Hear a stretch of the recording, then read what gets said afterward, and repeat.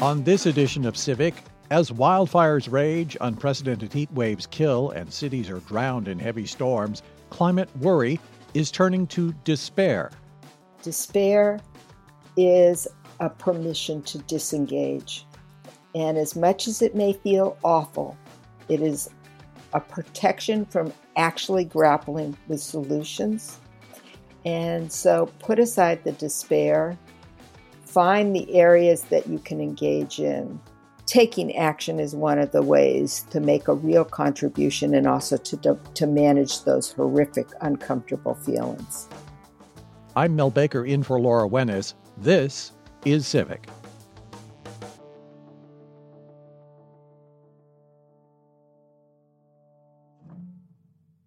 For decades, scientists have been warning us that our refusal to reduce greenhouse gas emissions would lead to a climate crisis. During that time, activists in public and private life have been ringing the alarm and fighting hard to limit emissions, all the while with a sense of dread over what the future would bring. Now it seems that future is here. July was the hottest month recorded ever in world history. Heat waves, firestorms, more powerful hurricanes and storms, and a massive drought, of course, here in the western United States. Climate dread threatens to become climate despair. So I wanted to ask the question, how do you continue to organize and fight after the chance to prevent the crisis entirely has perhaps passed? How do you deal with the grief and yet carry on? With us for this episode of Civic is Lily Cohen, youth organizer at 350.org, Bay Area youth-led mobilizations team, who has worked in her community in the Novato area to try and block the construction of a gas station in her city. She's now studying engineering at Humboldt State. And Dr. Robin Cooper, an assistant professor in the Department of Psychiatry at the University of California, San Francisco, who has been in private practice for over 30 years. She has written on the impacts of climate change on mental health and campaigned for a carbon tax with the Citizens Climate Lobby. Dr. Cooper and Ms. Cohen, welcome to Civic. Nice to be here. Thank you for having me. Dr. Cooper, I want to start with you. Everyone in California is dealing with all this just overarching tremendous grief and sadness right now. I mean, all of these things that are out of our control. First, COVID, the loss of millions of acres of our forests year after year to these fires supercharged by the climate crisis. And now the collapse in Afghanistan, where millions of women and girls are now being forced back into a second-class status by a fanatical theocracy. How do we as individuals cope with this sense of personal helplessness? These are incredibly important questions and concerns. On top of the things that you've just mentioned, we are facing today the day after the anniversary of basically a climate awakening for many of us. That was the Katrina hurricane. And yesterday, New Orleans experienced the same kind of devastation with Hurricane Ida. So I just want to underscore that these kinds of climate-related disasters are occurring over and over and over in many, many communities. And of course, for us in the Bay Area, we're most attuned to what's happening in our forests close by with the destruction that's caused by these massive wildfires. And today, well, I'm looking out the window now. It's somewhat blue, but it's been quite difficult air in our own areas. That helplessness, I think, has to be really confronted. It is normal to feel extremely anxious when we're faced with real threats to our environment. That's a good thing because that's an awakening to real threats. And the grief that we experience about the degradation to our environment, both from climate change and, as you mentioned, also the threats for international conflict and what's happening in Afghanistan, the grief around that is absolutely normal. We need to be in touch with the real feelings of discomfort. We're in trouble when the feelings are so overwhelming and create a sense of kind of apathy or withdrawal or what you've already mentioned, Mel, helplessness. And I think it's really important to be in an in-between state, tolerating the upset feelings, but not falling into the despair, which creates the helplessness. Because we've got to act now, and what we do now actually will have an impact on how severe the future will be. And I think that's one of the reasons we're here today, to hear from Lily and maybe myself about actually engaging in action as a way to manage anxiety and grief and fend off the sense of helplessness. So, Lily, to that exact point, you've been a part of a core group of activists with 350.org who are taking on some local challenges. You're studying engineering, environmental engineering. How are you and your friends dealing with this sense of crisis right now? This just seeming like overwhelm. I don't know. I have to say, having a community of people around me to support me and say that I'm, having us work together in these actions is really beneficial. And having other people just there to speak to, especially with COVID going on. We're so separated, but that doesn't mean we can't do anything. So for me, it was a huge awakening when I think multiple of these crises just came hitting all at once, which was, of course, COVID, the wildfires, and multitudes of the other, climate justice issues, including the Black Lives Matter movement and many others. But I think in general, taking action is what helps me to get through this. It's the only way for me to get through this.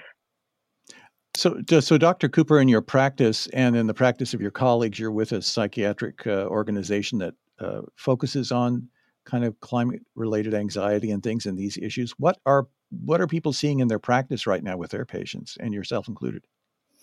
What I'm seeing in my practice, and I just want a bit of a disclaimer. I have a small practice. I'm kind of at the tail end of my career and spend so much time on climate that I'm not seeing large numbers of patients. So what I am is the tip of the iceberg.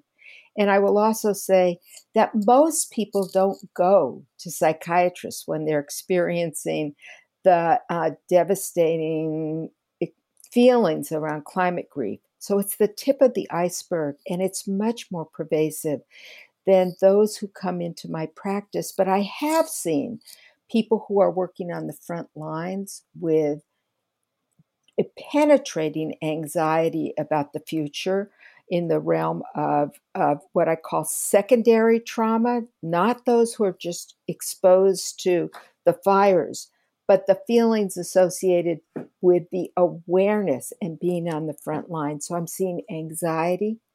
I'm seeing in my regular patients who I see who don't come specifically for climate-related troubles, this kind of intrusion at these moments when we're having our most severe difficulties, like with air pollution or the fires, with pregnant women being very frightened about the impact on their unborn babies, and that is of concern.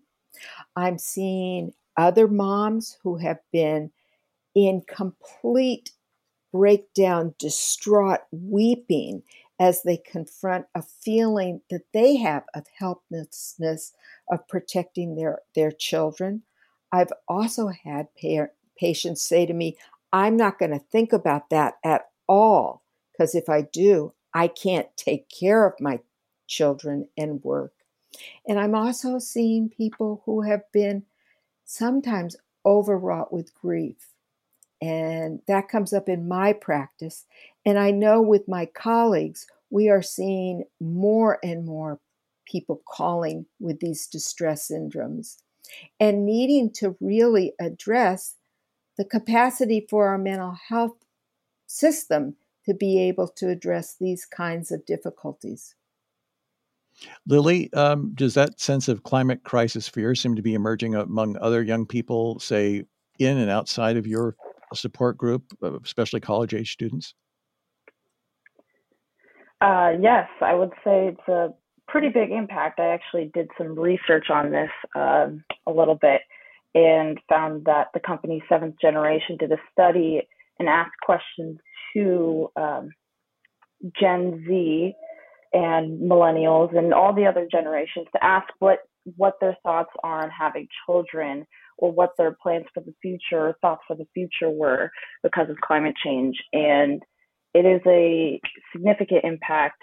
From what I remember, it was at least like 60% were saying that they were not considering having children because of the climate crisis or the other issues related to the climate crisis.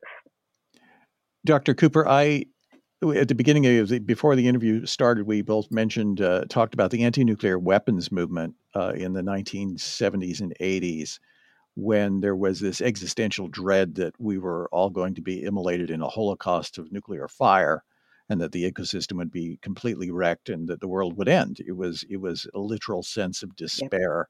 Yep. Is that the closest historical analogy in recent history you can think of? For me in my lifetime, I had that exact same experience when I learned about the potential for nuclear destruction, as I felt when I learned about the impacts of climate change. Yes, I think that they're comparable to the kind of facing a kind of existential threat, and at that moment, historically, just as you, Mel, that was a time of awakening and putting myself into an activist mode to address the issues of nuclear destruction, just as I think is so important at this point as we face the climate destruction that we're facing. Do you think there's any lesson in what happened there? I mean, certainly there's still a threat. Nuclear weapons still exist. There's still many thousands of them, but they're no longer on a hair trigger. There's no longer so many that the entire biosphere would be destroyed. Certainly human civilization would be destroyed, but we might not take everything with us in a nuclear war. We went from an era in which the President Reagan at the time was joking that bombing would begin in 10 minutes to a point where he ended up negotiating serious arms control. What was it, the change below that brought that about? And is there any lessons we learned from that struggle that can be applied today in the climate crisis? I think one of the lessons then is that makes for some similarities and some differences is that there was a huge threat around international conflict and the potential for using nuclear weapons. And that cooled off historically. And there were international agreements and there was some reduction in nuclear armaments that I think lulled us into a sense of security. And I went on with my life.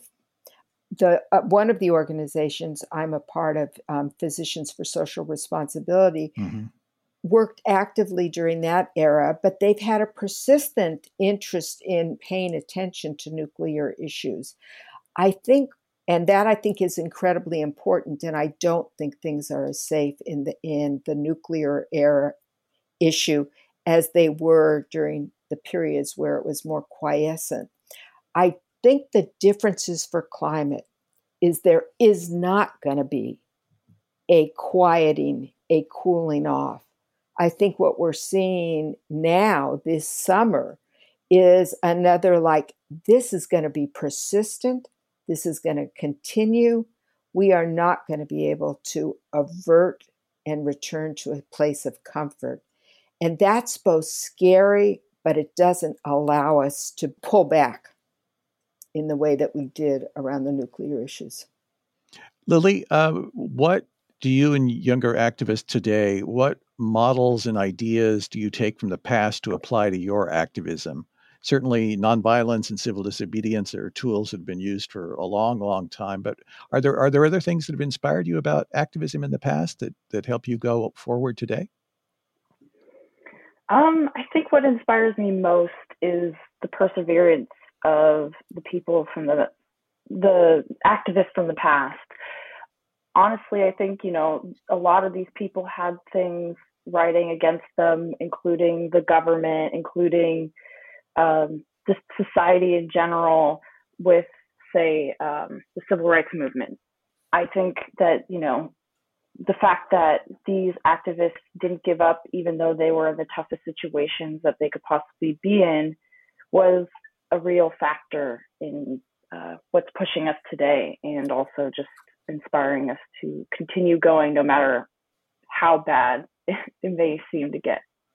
I'm speaking with Lily Cohen, youth organizer at 350.org's Bay Area's youth-led mobilization team, and Dr. Robin Cooper, an assistant professor in the Department of Psychiatry at University of California, San Francisco. Lily, what are your hopes for the upcoming United Nations Climate Change Conference in Glasgow, Scotland at the end of October? And what do you plan to do involved maybe with that or in other actions coming up in the near future?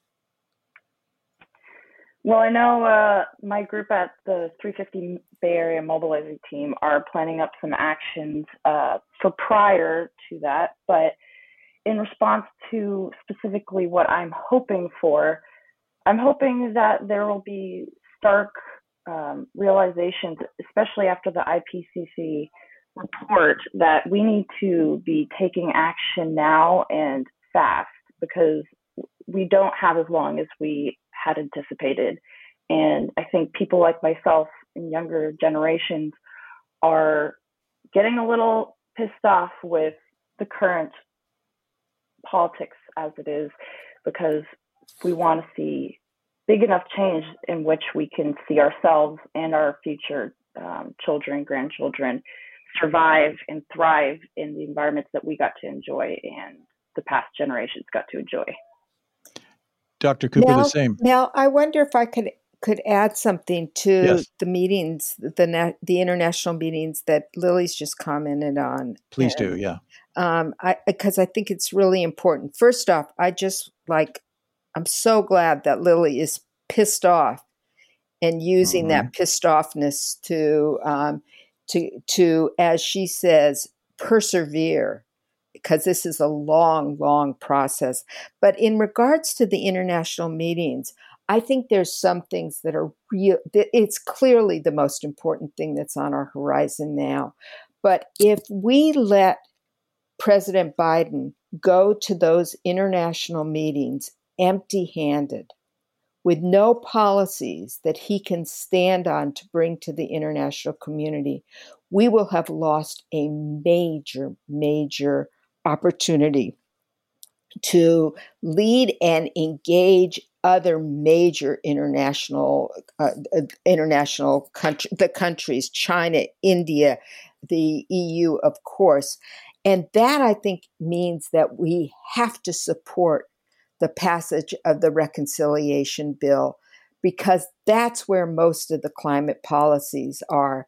And if Biden can't take that to the international meetings, he will be going with his arms tied behind his back.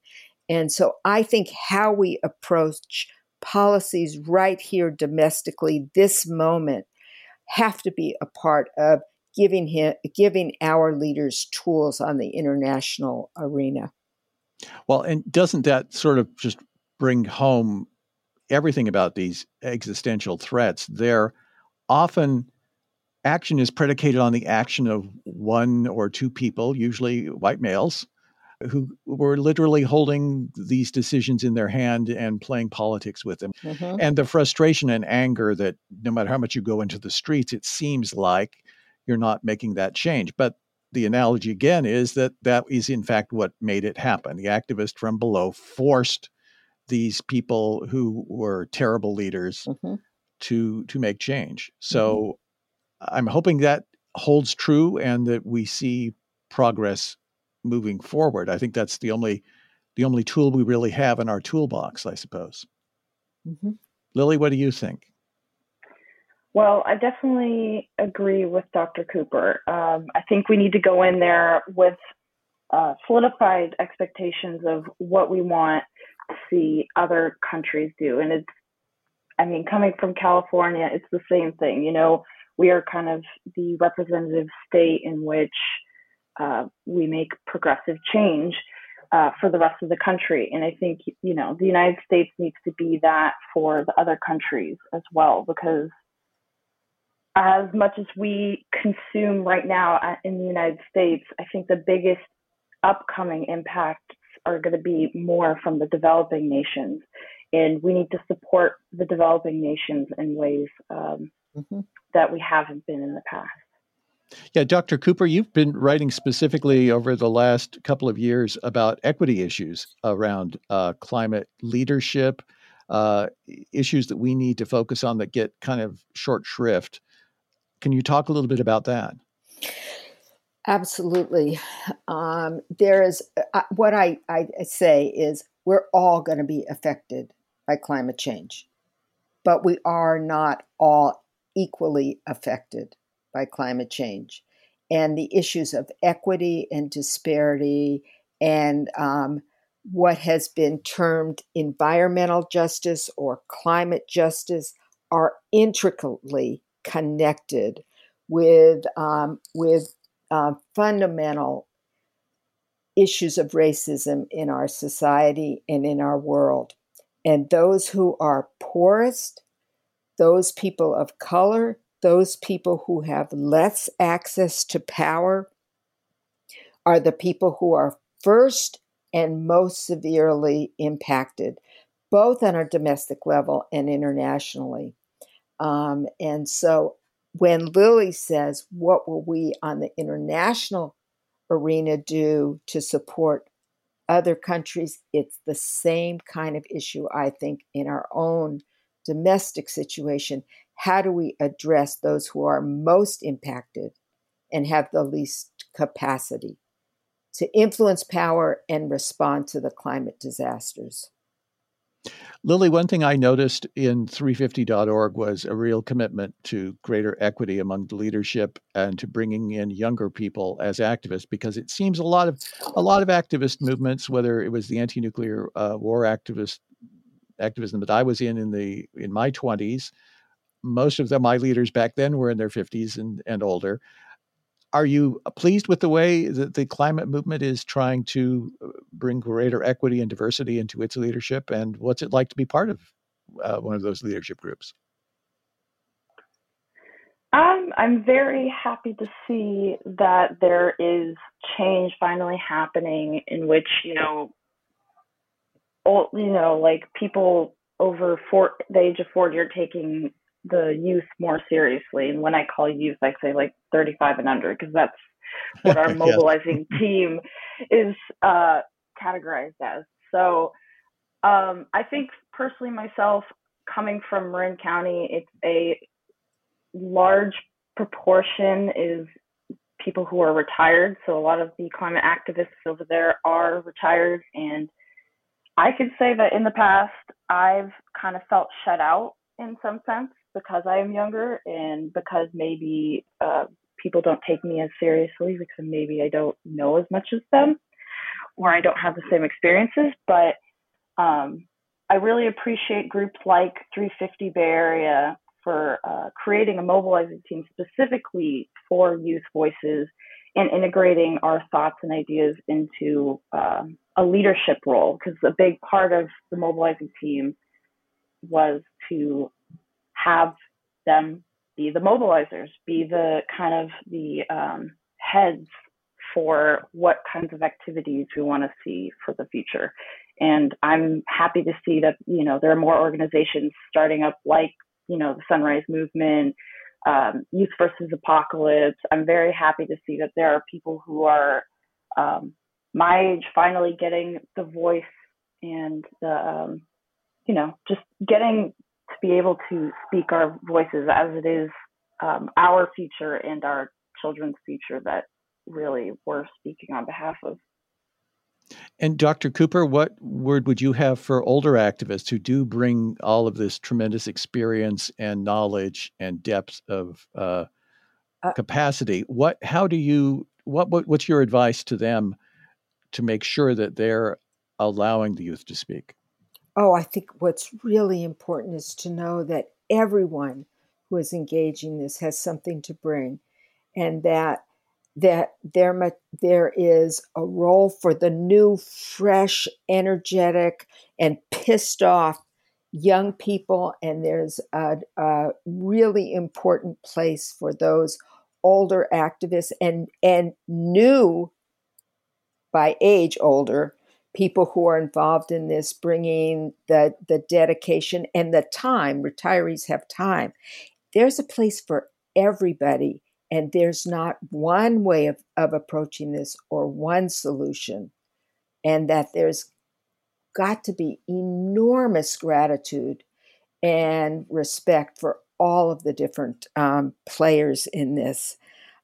There's not just one thing. And what I loved about what Lily said is the perseverance. This is not going to change tomorrow. And Lily, what would you say as a final saying to people who feel like their grief is turning to despair? What would you say to turn that around? I say that, as much as there is the news out there that climate change is a giant disaster, and in many respects it is, there is a massive amount of hope out there to create a better future. And I think something that I myself, studying engineering and getting much more interested in, is finding these alternatives to what we're currently doing. And I think a lot more of that's going to be coming out shortly. But I really think the biggest thing to take away is that no matter what, there's something that you can do. And at least, at the end of the day, just think about what was my little piece or contribution to helping the climate movement. And, if you did that one little thing, that's great, because, I think small actions can become big actions. Mm-hmm. And Dr. Cooper, if all of us were your patient and coming in with those symptoms of our grief turning to despair, what would you say? I would say that despair is a permission to disengage. And as much as it may feel awful, it is a protection from actually grappling with solutions. And so put aside the despair, find the areas that you can engage in, because I think as both Lily and I have said, taking action is one of the ways to make a real contribution, and also to manage those horrific, uncomfortable feelings. I've been speaking with Lily Cohen, youth organizer at 350.org's Bay Area's youth-led mobilization team, and Dr. Robin Cooper, an assistant professor in the Department of Psychiatry at the University of California, San Francisco. I'm Mel Baker, filling in for Laura Wennes. You've been listening to Civic. Hey, it's Laura. I just wanted to jump in real quick to let you know that Civic is returning from our hiatus. Thanks to all of you who filled out our survey. Your feedback was really important and helped determine our path forward. In our third year, we're making some big changes, focusing on quality over quantity, which means we're going to take more time to pick just the best highlights of every interview and make all of our context and explanations as clear and concise as possible. So, we will be publishing just once a week from now on. New episodes, as of next week, will come out on Thursdays. We'll see you soon.